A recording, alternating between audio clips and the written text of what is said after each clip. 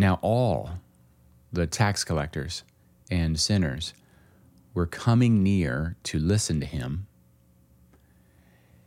and the Pharisees and the scribes were grumbling and saying, "This fellow welcomes sinners and eats with them."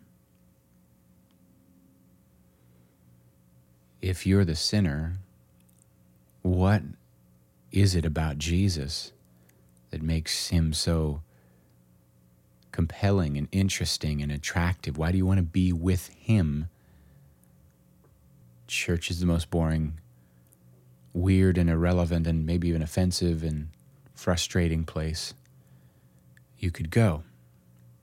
But Jesus is the most interesting and compelling and surprising, attractive, warm, loving, comforting, challenging, inspiring place you could go.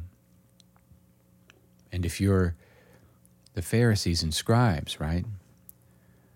What is it about Jesus that is so scandalizing and surprising and difficult?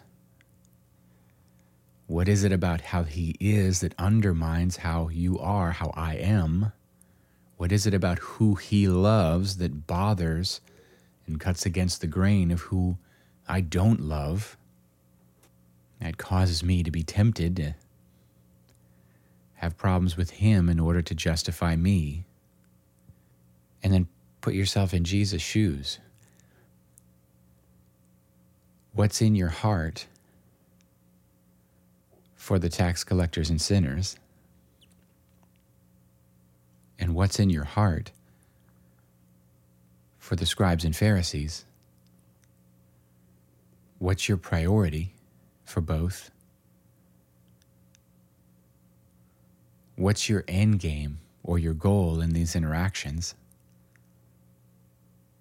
What do you see when you see tax collectors and sinners? What do you see when you see Pharisees and scribes? And what is it that you're sharing? They were coming near to listen to him. They wanted to hear his ideas about life, what he thought about how life works and what life's for, what life's about, what he finds interesting, what he finds funny, what he finds entertaining, what he finds important. They wanted to hear, what is it, if you're in Jesus' shoes, that